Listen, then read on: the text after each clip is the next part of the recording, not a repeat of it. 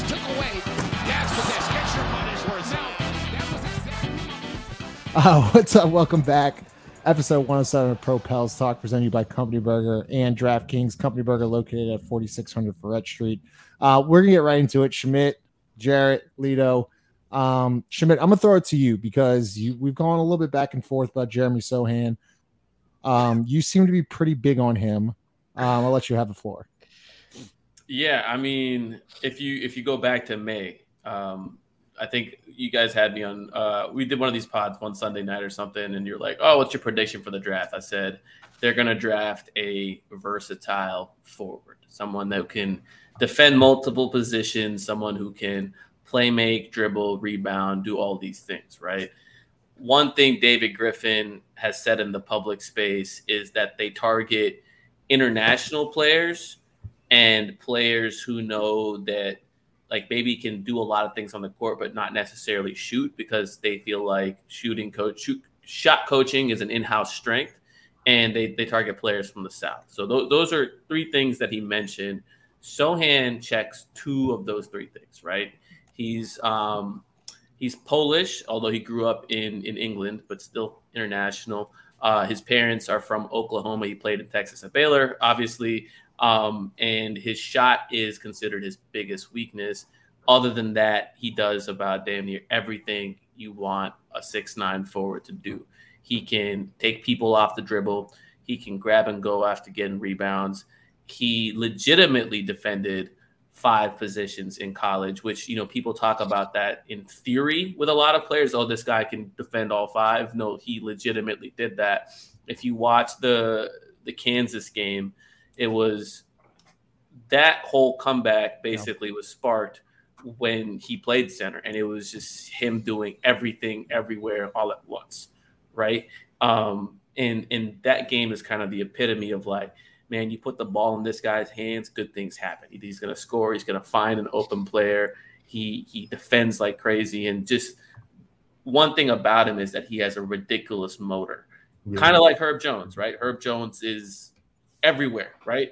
And I said that during that pod that we had, is if you like Herb Jones, you're going to love this guy because he's 18. Well, he just turned 19 about like a week ago, right?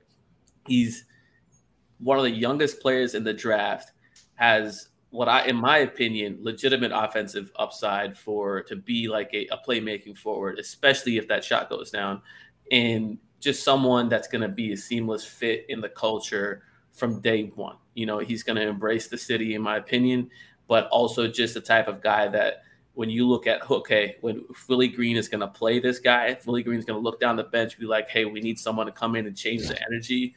Sohan's going to answer a lot of those questions that the Pelicans have been searching for in terms of like production that they need to just flip a switch. Interesting. 5, you know, before we got on the stream, you said you were on the train. I know you're a one and done guy in Jaden Ivey, but you said you do like Jeremy Sohan. The one thing I will say with Schmidt, and I agree, is that he's an incredible defender. He can go 1 through 5, watching film on basically all weekend. He can handle the basketball. He can pass a little bit. Obviously, his shot is not there. But 5, what do you like about him that he could bring to this team? Schmidt brought up the Kansas game. I think that was like the epitome of him, right? There were times, say his shot didn't go down. He made the right read. There was one time, like they do some of this, the Baylor were doing some of the similar things that the Pelicans do.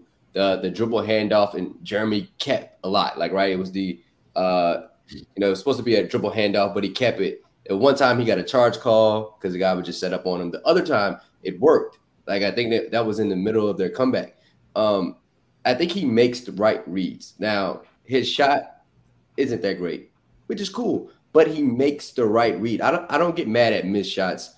I really get mad at the bad shot taken. Like, he doesn't take bad shots. Like, he was making the right reads. He just missed. I'm not tripping on it. I think he's really like an intellectual basketball player. Like, I don't think he's a bad one. I know, Chaz, if you listen to this, I know that hair isn't what you want on your team. And I get it, brother. But this man can really play basketball. From my standpoint, I hope we don't get him at 8. If possible, can we get him later? Dive into that. Go into that a little bit, 5, because I have that same a little bit of mentality. I'm not saying Sohan's a bad player at all. I like him a lot. Do you like him enough at 8 is the question. Yeah. I'm going to piggyback off you, Shamit, again. You say this thing where we're not going to be able to draft in the top 10 for a while, right? So we have to capitalize on this opportunity. Yeah. You see this person like Sohan, and you're like, all right, you got what, 7 years, give or take, 7 years with this player possibly. You're like, you got to maximize this. Like, why do I need to put that pressure on him? If I can get him a little later and gain some more assets, I should do that. And, even Dyson and Ben Mathurin, which we probably all believe that they're going to be gone by then if we move back outside of the possible lottery, or this is say that outside of the top 10. Right. If we can get him there and gain another asset, I'd be cool with that. But taking him at 10 or taking him at 8 just straight up, like, well, I feel like there's some wiggle room. But if we get him at 8, I really wouldn't trip. I wouldn't. I mean, I just know he'll probably be in Birmingham a lot. I just know that. Birmingham works. We've seen the letter of the law. We've seen the trajectory of players. Birmingham works for us. It's very, very close. Players can go in and out and get their shots up. Mm-hmm. Yeah, Lito and Schmidt, we're going to talk about trading back here later, a little bit later in the pod. But Lito, one thing I do like about Sohan and Five, and mentioned it, is his confidence. He kind of oozes confidence, right? He's not scared to shoot the basketball when he is open. I think in the tournament he made some big shots too, especially when Baylor needed a bucket. And that's a guy, Lito, me and you talked about this a lot, right? The Pelicans need depth in that bench, and can't expect Zion to play 82 games. Can't expect BI to play 82 games. You need depth behind Zion. Yeah. I think he does fill that need. Am I saying he's going to start, 20 games? No. But is he a guy you can plug and play? Probably so. But, what do you like about him moving forward with Sohan? I like a lot about him, honestly, man. He's, when you hear that people can't shoot, you think that they can't score. And that's honestly not the case with him. He's a very good decision maker offensively. I see him get steals and transition, points the other way on a break. He rewards who's running with him. Your big is leading in the break. I mean, I think he's 6'9", 230. Yeah, 6'9", 230, I think, yeah. I mean, Jesus Christ. That was crazy. This guy goes. It's crazy, man. Jesus Christ. Go ahead. All right. He gets other players involved. He's switchable, man. Like, that's the thing. You know what I'm saying? You want in a like Shamil was to look at Chaz. Shamil was saying, you drafted for the next 7 to 10 years.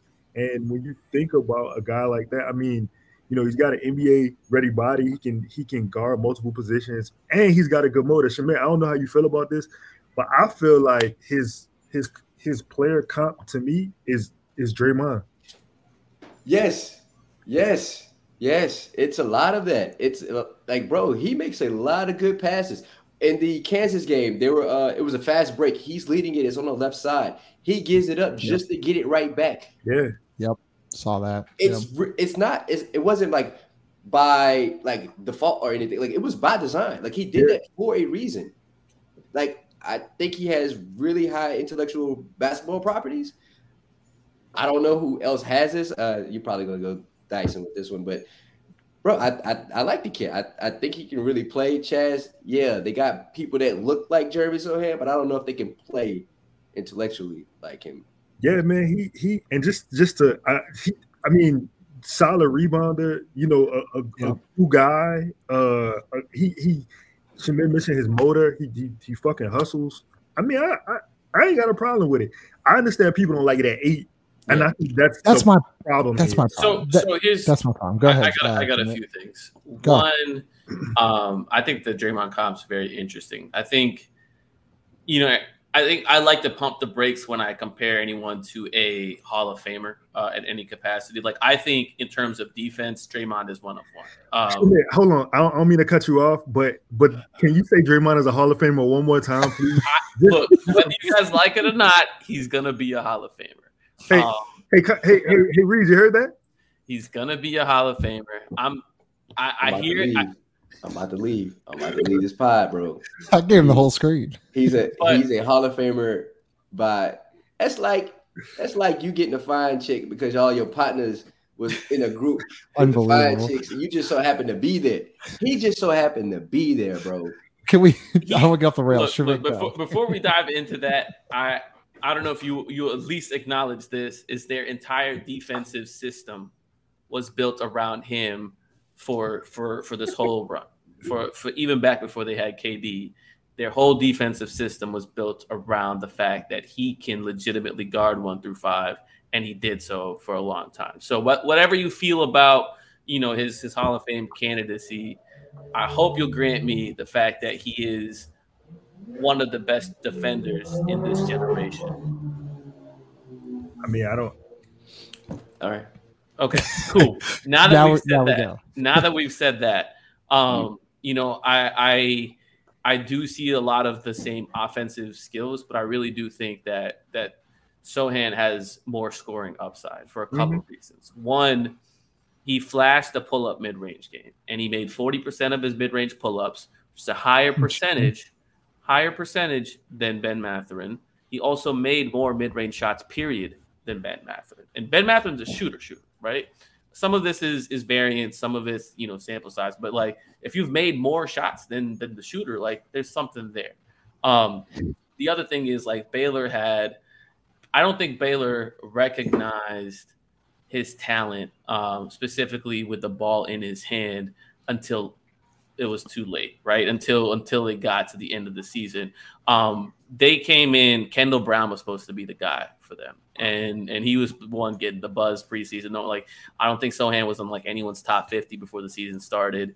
And then things slowly changed, and you're like, okay, wait a minute, maybe Sochan is that dude. But they typically don't like to put the ball in the hands of their forward guys. So I think the kind of hey, is there upside in terms of creation, putting the ball on the floor, that kind of stuff?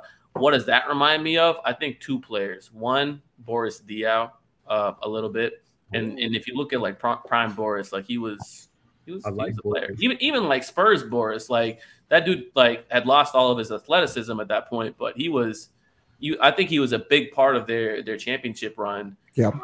In 2014, 2013 was when they lost. In 2014 when they won. I think he was a big part of both those teams, right? He enabled them to match Miami's small ball, specifically.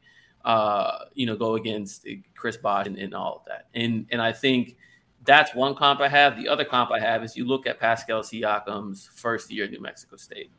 And at that point, Siakam was 21, I want to say, 21. Point being is he was 2 to 3 years older than Sochan was this year. Sochan was 18 the whole year. And those 2 seasons are very, very comparable. Statistically, I think Siakam had the ball in his hand more and he scored more a little bit. I think he averaged 12 points a game that year. So maybe a few more points than Sochan. But if you look at how they both stuffed the ballot box there and how they were able to do lots of forwardy things, that's the comp that that's the high end offensive comp I see for Sochan. Because Siakam, no one treats him as a shooter, but he's had a few years shooting around 35% from 3. It's all right, cool. That's good enough. But he was, I think this year he went on a stretch where he was averaging 27, 6, and 6 or something like that, or 27, 7, and 6 with just the ball in his hands. When the Raptors went from a lotto team to a playoff team, he was a big part of that because when he finally got healthy, that's the kind of upside I see in terms of offensive growth with him. Now, is New Orleans the place where he's going to grow into that? Is it going to be, the next couple of years? I don't know. But I do know that he could probably step on the court tomorrow and be one of the better defenders on the Pelicans team already and give you productive minutes. I think every Pelicans fans that wants Josh Hart back, I think he can give you everything Josh Hart could give you and then some, just because he's 6'9" and 220 or 230, whatever he is. I think he's going to unlock so many different things for this team, especially when Nance's contract is up. I think they're probably going to extend Nance, but that's a good guy to learn behind, because I think I asked Chris this question. I'll pitch it to y'all. If you have Zion Williamson, Brandon Ingram, Herb Jones, and Trey Murphy as your 4-man unit. If you had to build a player, what skill set does that fifth player have? If you had to put a fifth player around them, Rebounding. What skill sets do you want out of that fifth player? Rebounding, of course. Okay. Rebounding, defense, screen. Rebound defender, yeah. Yeah. Because you're not worried about offensive, like, and like that was kind of like my next. I was gonna pitch it to 5 of like, we're talking about offense. The two teams that were in the finals this year were ranked 1 and 2 in defense, and yes, that is an improvement the Pelicans do need to make. And Sochan does fit that, but I was gonna ask this to Jarrett. Jarrett, this is now if you're not a stretch 4 or 5 kind of guy and knocking down threes, you're not really. I don't know. I mean, a lot of teams like to spread the floor. Do you think Vincent can fix this, and are you banking on that? And do you honestly really care if Sochan is drafted there, and like if he doesn't develop a jump shot, a 3-pointer, is it that big of a deal? Just look at what he already has. He's not a bad. It doesn't look bad. It's not bad, and I wanted to get into that because the release, like the form, like it's a little slow. The form's a little slow, but like the release is fine. Like I don't have a problem. It doesn't look bad. I mean, I just think it makes sure he's 18. The difference between an 18-year-old playing basketball and 19-year-old, it's very stark. It's huge. It is huge. And being able to play it, I think that's why Birmingham will be very, very huge. I think, getting those shots up with Fred would be huge. But learning spots, learning where those shots are going to come from, where he'll be most used, and being behind somebody like Larry Nance, I think that's a good person. Again, like that's a great person to learn behind, which I was hoping Jackson would just do that, because this just wouldn't even make sense. This pick wouldn't even make sense because we would have somebody. But let's just not go into that. But that's the thing. You bring up Jackson, and people bring up projects, right? People bring up like, oh, Jackson was a project. We don't need to take on any more projects. And I'm going to keep saying this till people stop talking about it. Is there's different kinds of projects. Jackson was a project because he was one of the world's best athletes, and he had no clue how to play basketball. Yeah. Like he had picked up basketball at a very, very late age, and he was all like, man, I'm 7 foot. I have the mobility of a guard, and I can windmill from the free throw line. Like, like this, that's why you draft Jackson. It's like, all right, can we teach you how to play basketball? And we're learning after 3 years is like, there's limits to how fast you can teach someone to play basketball, right? Sochan is a basketball player already. He knows how to play basketball. He is way more advanced in terms of handle, way more advanced of making the right read on both ends of the floor, way more advanced. The only thing that's a project with Sochan is his shot.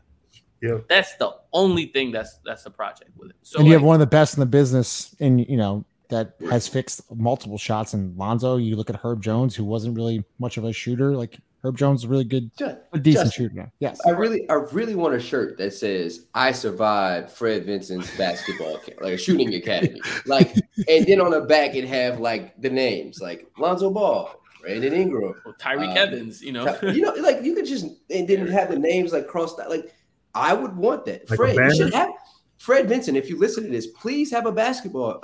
Seriously, a shooting academy, something, bro. You'd probably get more money. I don't know if money's like your thing. I met your son in college. Didn't even know it was your son.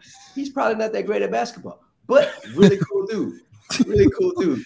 I'm just saying, you should probably think about this, Pelicans. If you guys probably don't even watch podcasts about your team, but please have a shooting academy for kids and people to learn how to shoot, because we just need to, increase the knowledge of basketball shooting. Because he's one of the best. Lito, go ahead.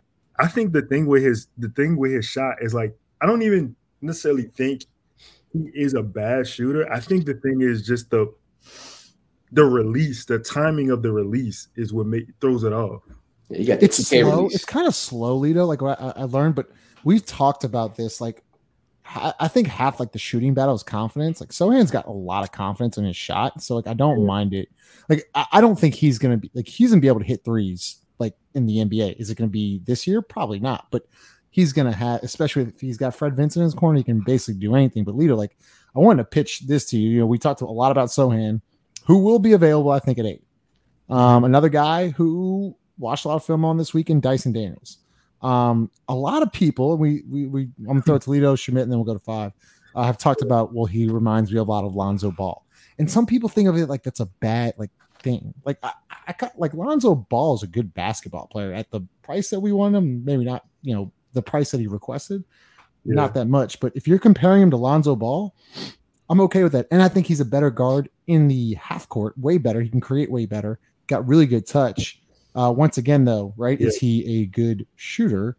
Looked at him. The release is there. The form seems to be there. I think Schmidt, he actually got better as the year progressed, if I'm not mistaken. I think he was like 40-something% over like his last 10 games or something like that. Yeah, so he progressed as the season went on. Lito, this is a guy, another kid that I see that's a good fit for this team because, once again, he can really defend. He's long, great passer. He's got a really good floater game. The one negative thing is his shot, in which we know can be fixed. So the thing with him, he's 18. He's 18, I think, also. 19, yeah, he's young. He's a 6'8" point guard, right?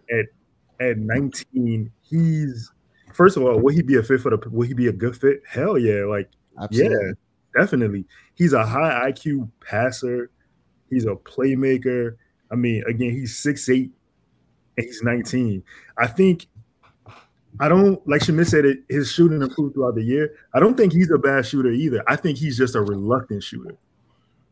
I think that is when you say when you think of him, he has like you said also, Justin, he has a good form. Form isn't the problem. I think it's just the confidence in the shot. Yeah. Those are things that can be improved on, especially at 19 years old. Especially time with Fred Vincent, like that'll you know what I'm saying, that'll take care of itself. But the thing with him is he's a solid defender. He moves his feet well. He has quick hands. He's got a ton of room to grow. I mean, his ceiling is super, super high.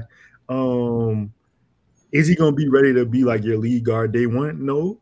But again, at 19, who the hell is, right? Like, not too many people. But I got one more thing. My Schmidt, I don't know how you feel about this.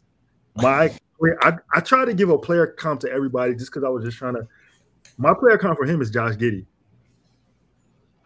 I can't get behind that for a couple. Schmidt loves Giddey, but go ahead. I love Giddey. I know that's what I do. But so the reason I can't get behind that is I think Giddey is already as he was an 18-year-old in the league, 19-year-old in the league. I think he's one of the best passers in the league, hands down. The stuff that he sees and creates, only guys like Luka, Jokic, CP, and Bron make those kind of passes. I think he is up there with some of the best passes in the league. So, and I also think that Dyson is. Did you go mute? I got you. There you go, brother. Did Schmidt go mute? You're mute. I'll go ahead. So, anyways, he's on mute, but once he hops back in, I was talking about this earlier. The fit, right? The fit with Dyson Daniels. Could you imagine Dyson Daniels and Jose Alvarado sharing a backcourt against the second unit? I think it balances you.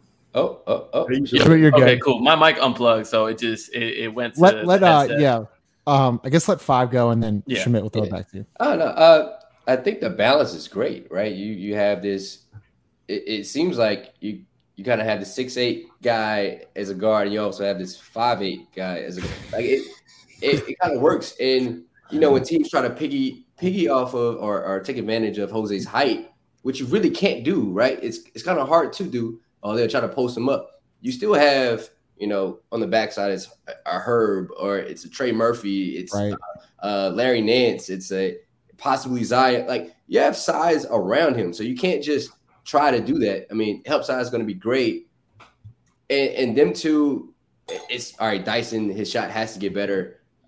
He has to be that either initial creator or the secondary creator, playing sometimes 4-on-3, the Draymond type, the pick and roll. Hey, I got it. Now I have to go, make a decision, can he make a pull up? Can he get to the rim and finish over a defender? It's all there. And if you have Herb and Trey in corners, there's space. There's a lot of options. The thing about this pick, we don't need him to come and save us. Right. This is like one of those lottery picks. Like, we don't need you to, hey, come in and save us. But with this pick, it's very important because we need to maximize it at the same time. Like, it needs to be a really good player. If they don't know, if they can't see that, hey, this guy is going to help us win in the next 3 years, not just 7, the next 3 years, I think they should, think about some other options as well. Shabbat, go ahead. Yeah, so kind of going back to Dyson and Giddey, I think they create their offense in different ways. I do think that Dyson is embraces contact a little more. He also has these weird shots off of 2 feet that he likes to do, and he's got a very good floater. I think his floater game is very high level for where he's at, and I do think he is obviously in a completely different tier as a defensive prospect. Whereas I think OKC should be happy if Giddey ever gets to average on defense. They should do victory laps if that happens.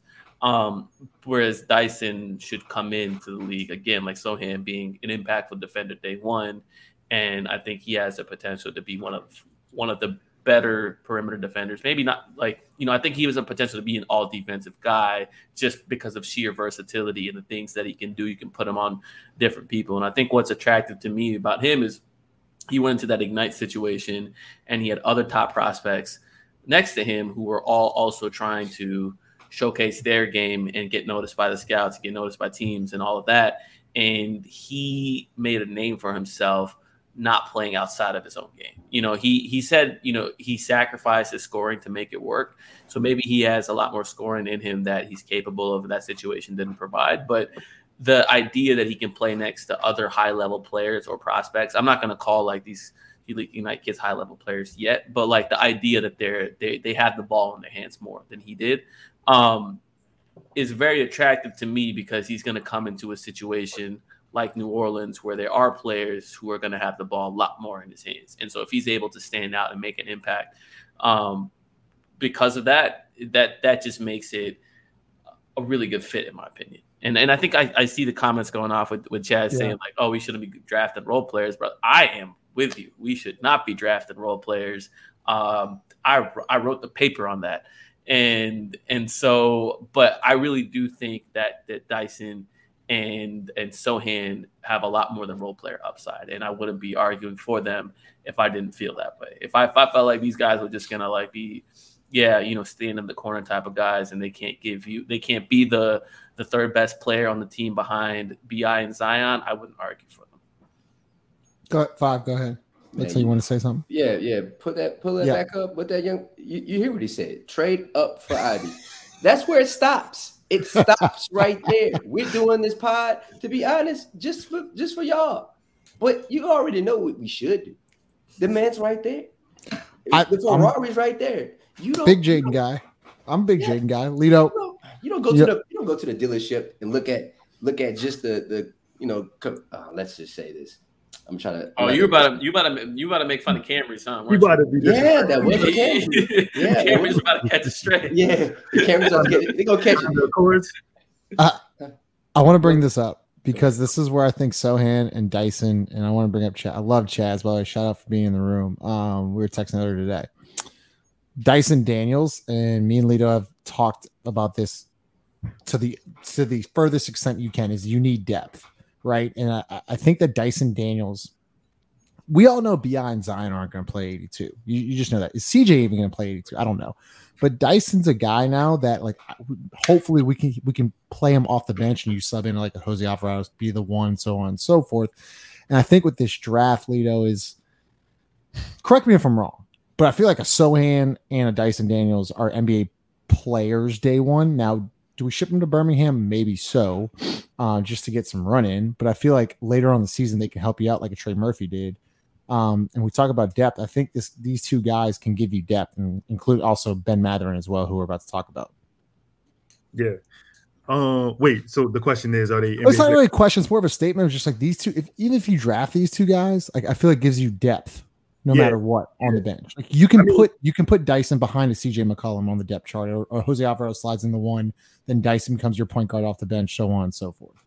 Those are things that we need: depth, and high IQ depth. These things would be great. And like Five said, we don't have an immediate need for you to save us. Right. Foundation is pretty much laid. You know what I'm saying? The groundwork is pretty much done. We need solid contributors to come in off the bench, play their role. Like, you know, Schmidt was saying about Dyson. He's played with other talent before, so he's okay, you know, playing without the ball. Maybe the ball is not in his hands all the time. You know, we need guys like that to come in at this point. Right. I completely agree. In 5, we're going to get into this. This is my guy, Benedict Mathurin from Arizona. He's just a scorer. He's a guy that's going to – he's a scorer. Now, he's a defender? No. At 8, though, and I'm definitely get Schmidt's opinion on this too, but throw it to 5 first. If Mathurin and Dyson are both there, who are you going with? Mathurin. Why? Why? The athleticism. Yeah. The ability to shoot. Like, bro, we've been having this problem for years. I'm gonna just say the last 3 years. I'm gonna just say last 3 years. Probably more than that. But I'm gonna just say specifically the last 3 years, we cannot shoot the ball. Like, the Boston Celtics had 3 games this postseason where they made 20 or more threes. Just this postseason. We had one all season. We had one. Like, we need to be able to shoot the ball. I'm not saying we need to, you know, make 23s a game. I'm saying we just have to have the ability with Zion, with Brandon gaining all this attention. You know, we always talked about Devontae Graham. Seems like he's having a great vacation, by the way. Like, Zion being out there is not going to help him make threes. Right. Like, they're already wide open shots. We're just missing it. Can we get some guys in that can just make shots? That's what I want. And he's athletic. I think the ability to change him into a defender, maybe a 3-and-D guy, would be great. You know, just if he wants to put the work in. But again, Willie has shown, like, yo, if you don't play defense, you're not getting on the court. Right. So, hey, I like that one. But to your point, he's a scorer and he's a shooter. And Schmidt, I want you to answer this question first and go to the Mathurin thing, because I see this one. It's an interesting one from Andrew Farnsworth. What would it cost to go get Ivy and move up to 4? Realistically, Sacramento will ask for Trey or Herb in addition to your pick. Realistically. Wow. Man, Sacramento, bro, it don't make sense. You just traded Halliburton. That makes no sense. It was just a hypothetical. I think to get into that top 4. Wow. I think they would ask that, because I do not believe that they are in the business of getting more picks. Because you could offer them, you know, 8 and all those future picks and LA picks and whatnot, and maybe there's a limit to where that happens. But you know, Vivek Ranadive is breathing down their neck about making the playoffs, and that is why they traded Halliburton, and that is, you know, why they went and got Sabonis and all that. So there's crazy stuff going on there. There has been for the past 20 years. But 20 years. I mean, we're being realistic, right? And I think they would be like, no, we need someone that can contribute now, and that would be Trey or Herb. And to me, I'm telling them to get the hell off. You can say F off too. That's fine. Okay, yeah. There you go. Benedict Mathurin now. Let's. What are your thoughts on him? So somehow I've been painted as the anti-Benedict guy, which is sure. I'll lean into that role, but like, yeah, he's one of my favorite prospects. I do love playing devil advocate with him, and so my question to you is, one, and I kind of like had this conversation with Chris, right? You guys can check out that video. You know, how much does his ability to like not really like create or put the ball on the floor concern you? Because I think if you look at guys who've come into the league and like really truly improve their handle in meaningful ways, there's not that many of them. There's really not. You know, like Paul George is obviously the best example, but that's like outlier level development. Even Jaylen Brown came into the league, who like, you know, Jaylen Brown's handle was like on display. This all playoffs was just like pretty bad.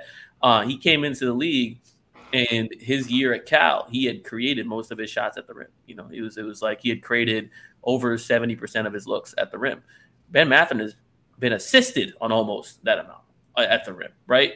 And part of that's the system, and I will acknowledge that. But part of it's like, you know, you try to put the ball on the floor, like there's legitimate struggles there. So if his ceiling is athletic guy who can make a lot of threes and potentially turn into a 3-and-D guy, if that's like, maybe not, let's not say his ceiling, right? Ceiling, let's say his median outcome, right? His you'd be happy with that outcome.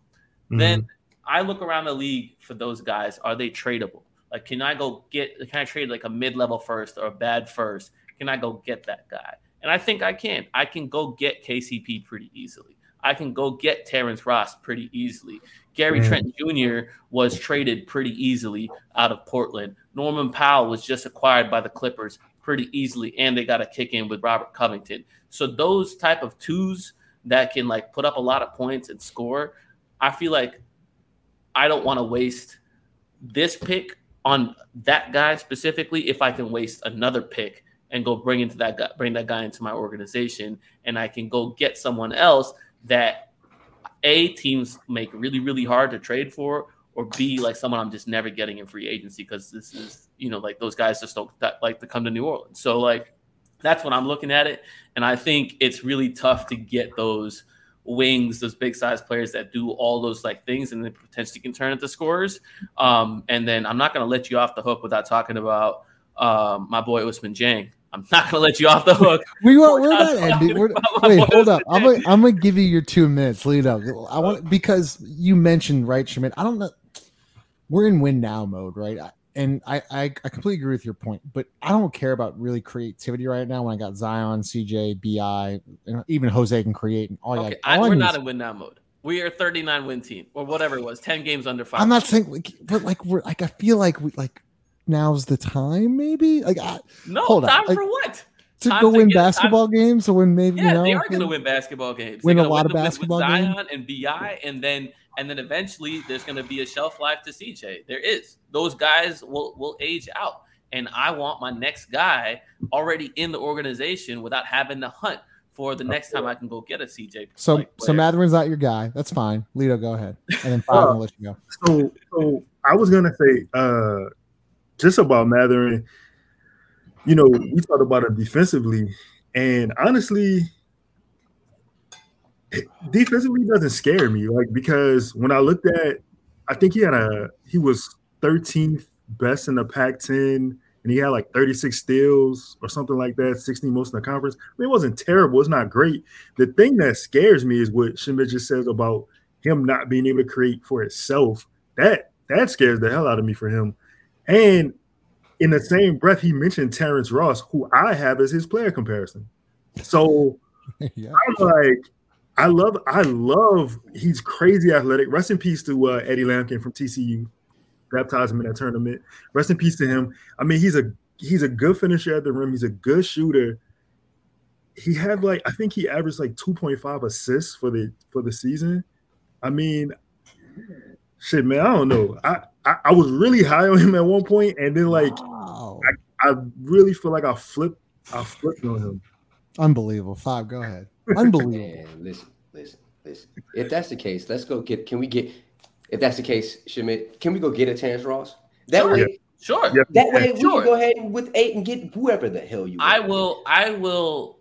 I've talked about I don't love bringing in a guy that's going to take minutes from Trey and Herb and all that. But if they told me tomorrow, all right, yay, we traded Devontae Graham to Washington and a pick or whatever, and got KCP. All right, cool. I got my 6'6" guy or 6'5" guy who can put up threes and defend. And chase guys around screens. And to me, if you're talking about win now, that guy has a greater chance of being impactful than Ben Mathurin for the next couple of years. You know exactly what you're getting. So if that's your window, great. Why can't I have my cake and eat it too? I got my win now player, and I'm going to go develop the other guy I picked at 8. Cool. Hey, look, I'm so glad we're shaking hands on this one. But yes, I just want you to understand, we are in win now mode. Shamit, I'm disappointed in that. Go ahead. I am done with it. I am done with the losing. I want the expectation of I want my team to win. I don't want to sit back and be like, oh, we might have done it. We might have gotten it. So I hear you, and I think the players and the coaches are absolutely trying to win every game, and you're not trying to pull any gamesmanship and further any lotto odds or whatever. However, I do not believe that this organization is in a state where they can squander assets just to win a couple more games. And that's what I mean by they're not in win now mode. They can't operate like they're the Warriors. They can't operate like they are the Lakers. They can't operate like they're even the Celtics. And to me, if they go into next year and they become that team, absolutely, you can start thinking about it that way. But this year specifically, give me the high upside player.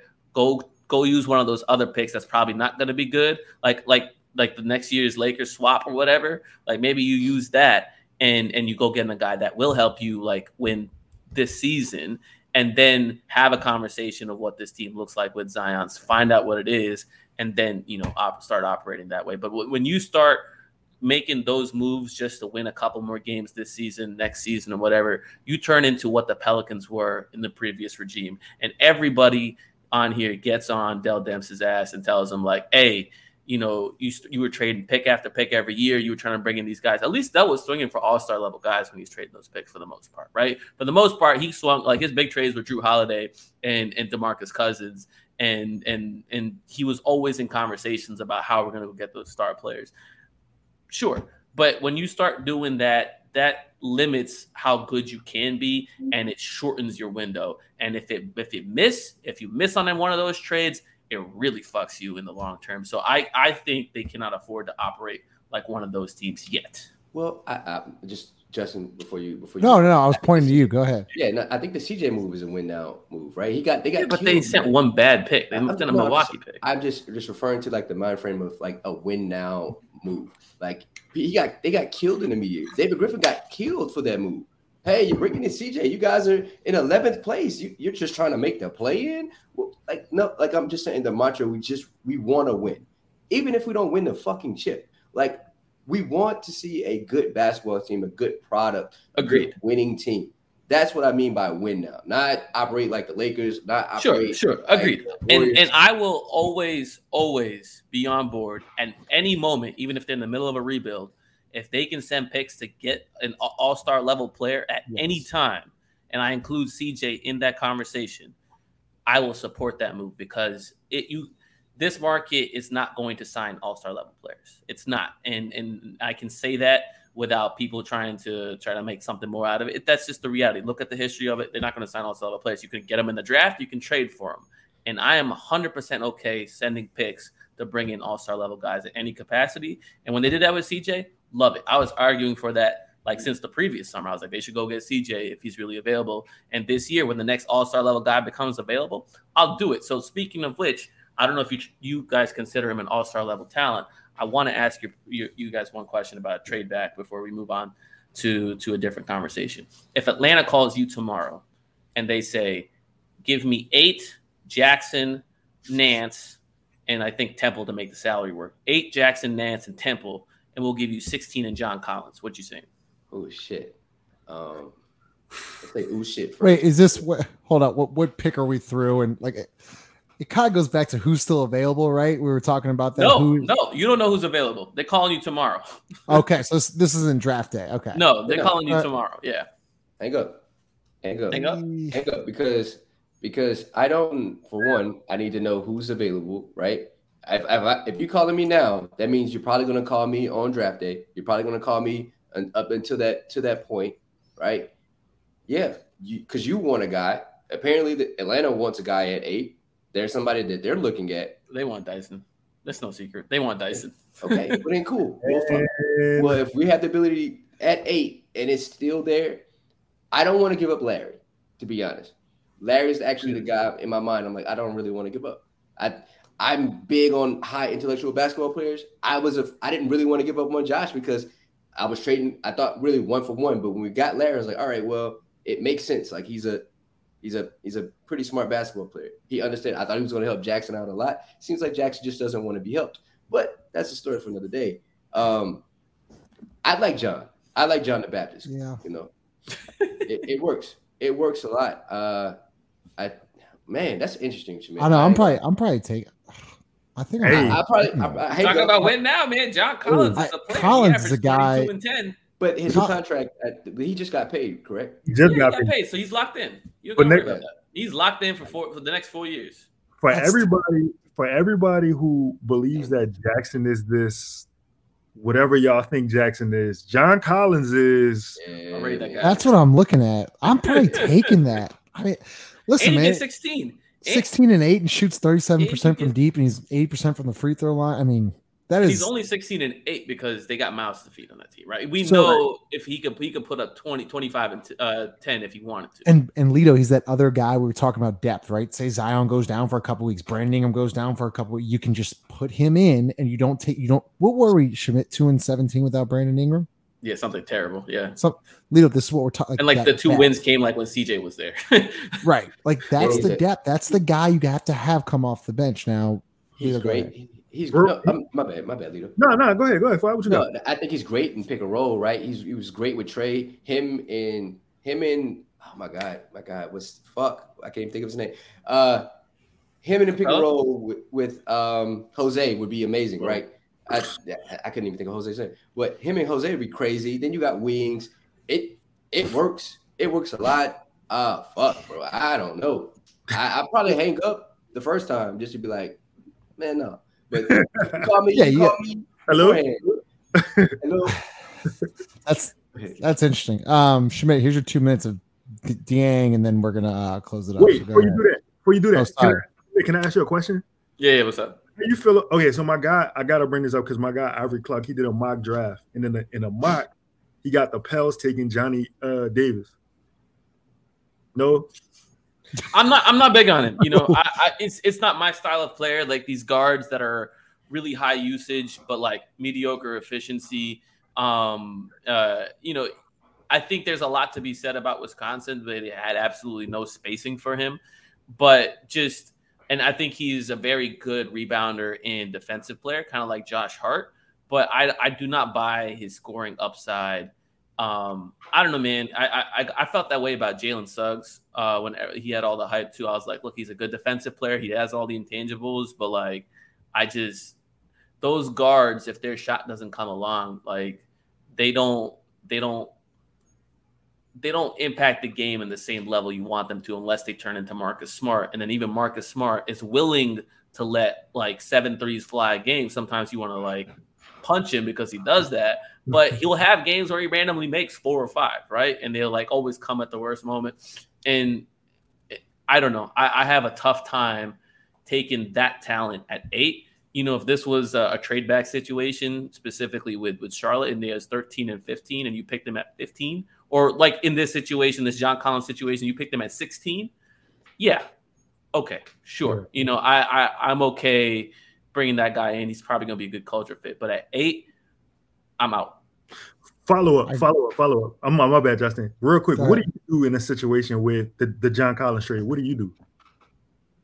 I'd do it. I'd do the trade, and I'd probably pick Jalen Williams or Johnny Davis or whatever at 16. You doing it immediately? Yeah, I think so, because you're getting 16 as well, and to me, you're getting rid of 2 contracts, opening up. Oh, I guess you probably not open up that much space. I don't value Nance like y'all value Nance, I guess. I think he's good. I think wherever Chaz is. I think he played a very important role for the Pelicans. I think, they're going to extend him at a reasonable rate, but I'm not married to the idea of him being the long-term guy because I think Herb is eventually going to take all those minutes and Trey is eventually going to take all those minutes. So I'm looking for a guy that can give me something else. And John Collins is a guy that gives me something else, brings a different dynamic. And if I'm closing games with John Collins out there, because the one thing that showed me about Atlanta's playoff run is John Collins, even though he knew he was about to get paid, he showed me he was willing to put in the do the dirty work. He was willing to go after offensive rebounds, willing to play defense, willing to battle with Julius Randle and Embiid, all those other guys. And Giannis, Giannis missed games in that series, but against the Bucks and all that, he was willing to do all of that, and he got paid. And now he's like, he doesn't really want to play with Trae Young. I get it. But I can close games with John Collins and Zion and B.I., Herb, and Trae. I can do that. Yeah. I don't need a guard out there. B.I. and Zion can handle that. And then I got size. I got rim protection. I got rebounding like y'all were asking for. And I will never have an issue shooting. Scoring. I'll never have an issue scoring the ball with that unit. Never. Interesting. No, that's a and it just gives me like a natural transition to where like I can slowly start playing Jonas less minutes, and I got more Jonas insurance because right now, like you said, it's sketchy behind Jonas and Zion right now. Those two guys go down, like that's the depth part. Sketchy. It's sketchy. You need that guy. So I've been saying, like, you need like a John Collins. I'm glad you brought him up because you need a John Collins on the bench to be able to plug and play. Like, you got to have one of those plug and play guys. That's something the Pelicans haven't had five. The only thing really is you would have to convince him, like, you're going to be a bench player. You got your money. You're not in Atlanta anymore. Do those guys, if you get the minutes, does it necessarily and matter? If you close games? Yeah, I don't know. But, like, I think, we're all human at the end of the day. Some guys value the label starter because, what was it? Who was it? Melo, for the longest time, didn't want to come off the bench, right? Even though it was – Man, you talking about Melo, though. Like, but Melo had the history, right? He had the accolades. He had and all of that. But I'm talking about there's other guys – small, like with a different caliber than Melo that also have felt that way. They're like, oh, I'm not, coming off the bench. Man, listen, Collins, especially, he got his money. He's paid. So like at this point, bro, like just you're on a team, you're on a winning team. Even if you started, it wouldn't be like you're guaranteed an all-star spot or you're guaranteed an all-defensive spot. Like, bro, this is where I would ask if I could have a conversation with him before the trade. And I would get him on the phone with Willie and let Willie do his thing. Because if those two talk and Willie can get through to him and be like, look, this is what it's going to be, and you'll close games for us and all that, and you might even start them depending on who goes down, and he buys into that, I'm all in. Like, pull the trigger, we're done. What's the possibility of this scenario? Because I feel like you've thought about it a lot. What's the possibility? That's a good question. Specifically with regards to the Pelicans, I wouldn't put it higher than say trading back with OKC. I do know that Atlanta's calling everybody in this pick range, and they're dangling John Collins trying to make stuff happen. So they've definitely had lots of conversations with Portland, specifically with 7, about this, and I know they've been calling. I know they've called the Pels, and I know they've been calling other teams in the 5 through 9 range. Interesting. Yeah. You're gonna hate me. I don't think we can get to your dang Yang 2-minute rant. We'll get to it though. I do want to. They're gonna draft him, and we're gonna have plenty of time to talk about him then. It's all good. So I go 5, Lito and Schmidt. 5 Thursday night. What's happening? Jaden Ivey. Nah, man. Hell, I don't know. I just hope we get a good basketball player that can help us win. Like currently, I'm not a huge fan of the send a guy to Birmingham to bring him back. Like, I'm really not a big fan of that. But if that does happen, I hope something on the back end happens where we bring in another veteran like a Terrence Ross. If we can do something like that, that'll make me feel a lot better than just picking Ben Mathurin or Dyson or Sohan. Hopefully, just not Sohan at 8. But if we do one of those things, I just hope something else on the back end happens for us to continue.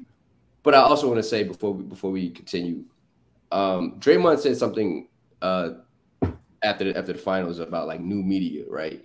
I think that's very, very important.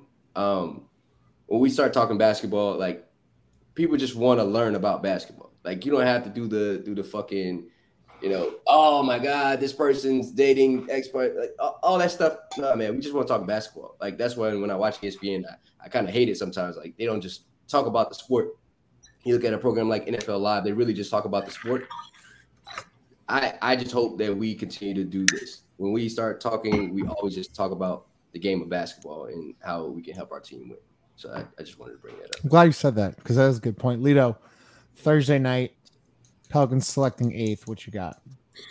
Hold on. Before I answer that, Fab, are you okay with a guy being drafted 3 years ago and going to Birmingham every year since? Are you good with that? I'm sorry. No, it's just a question. It was just a question. Jesus Christ. I don't want to do that again. We're keeping it good. I thought Leo, go ahead. Honestly, from just gauging the temperature on how I see Griff and Trajan particular guys, I think it's either gonna be Sohan or Dyson. Honestly, I can't tell you which, but I just feel like it's gonna be between those two. Interesting. Yep. Schmidt, come on. Yeah, so I think if Dyson's on the board, he's the pick. No questions asked. I am suspecting that he won't be on the board. I think he is probably going to go top 7. And in that case, I'm telling you, you didn't give me my segment. It's going to be Sohan or it's going to be Jang. It's going to be one of those 2 players. And okay, well, I'll put a caveat in there. If Mathurin's there, he probably gets picked. But, with Mathurin, he hasn't worked out for the Pelicans. They have not been able to bring him in. His camp feels that they can go higher. Is that a big deal, though? A lot of people have blown it up. Is that a big deal? I don't think it is. I don't think it's prevented teams from drafting players before. Mm-hmm. But if they feel that he can go higher and he does go higher, then you're looking at those 2 guys I mentioned. It's Sohan or it's Jang. And it all depends on who's on the board where at 12 or 8. And that's what I'm looking at. Maybe something surprises me. Maybe they end up doing the deal with Washington or Charlotte for like 10 or 13. I can't see something getting done with the Knicks, especially because like there should be no incentive to help the Knicks in any capacity. But I can't see that happening. So the 3 trade back teams I've been looking for is Washington, most likely OKC or Charlotte.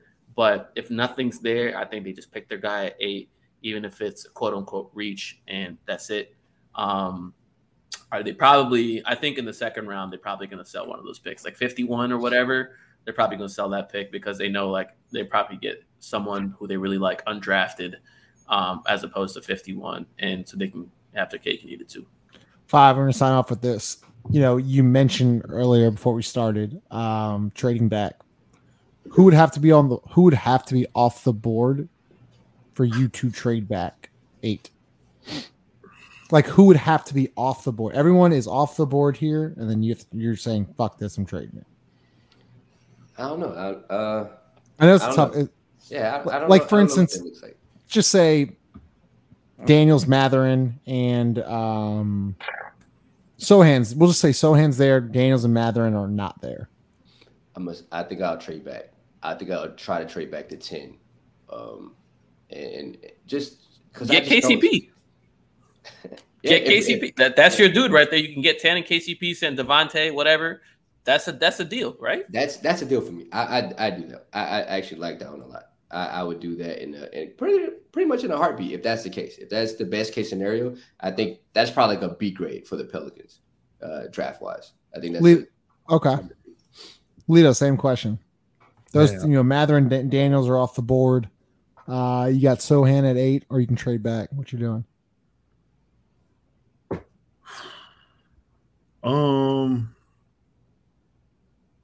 I think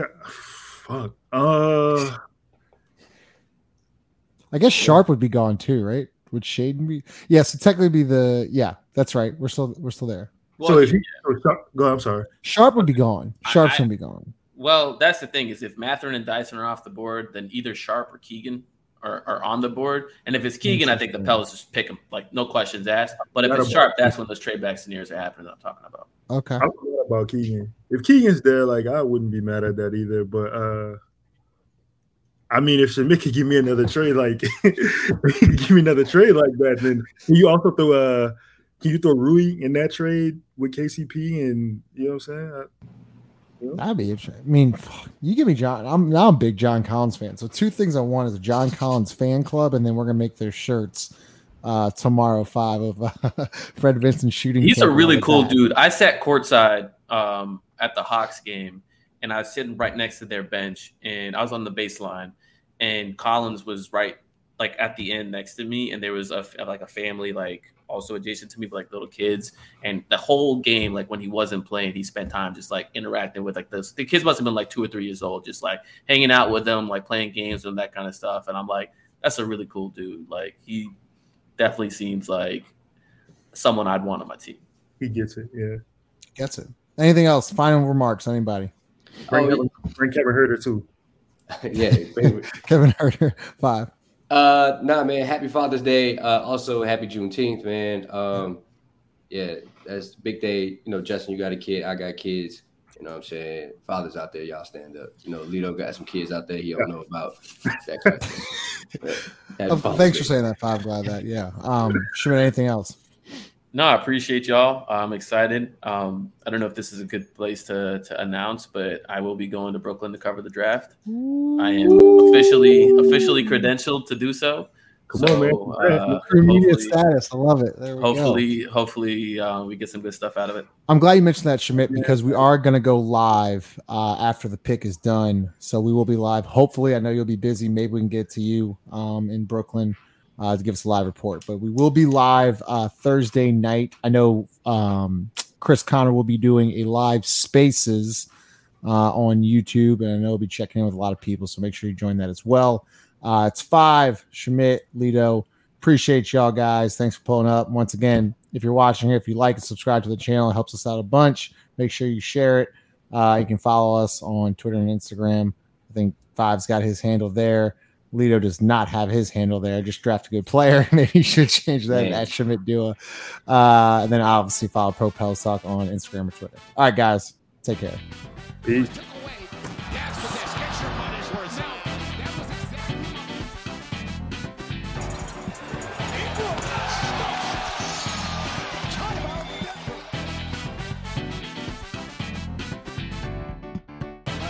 Zion for 3, hit it again! He loves being how about Ingram on the floater and the foul? Did you say floater? You got it. That ain't no floater. Oh, put it this way, it was a finger roll of anything. That's a dunk.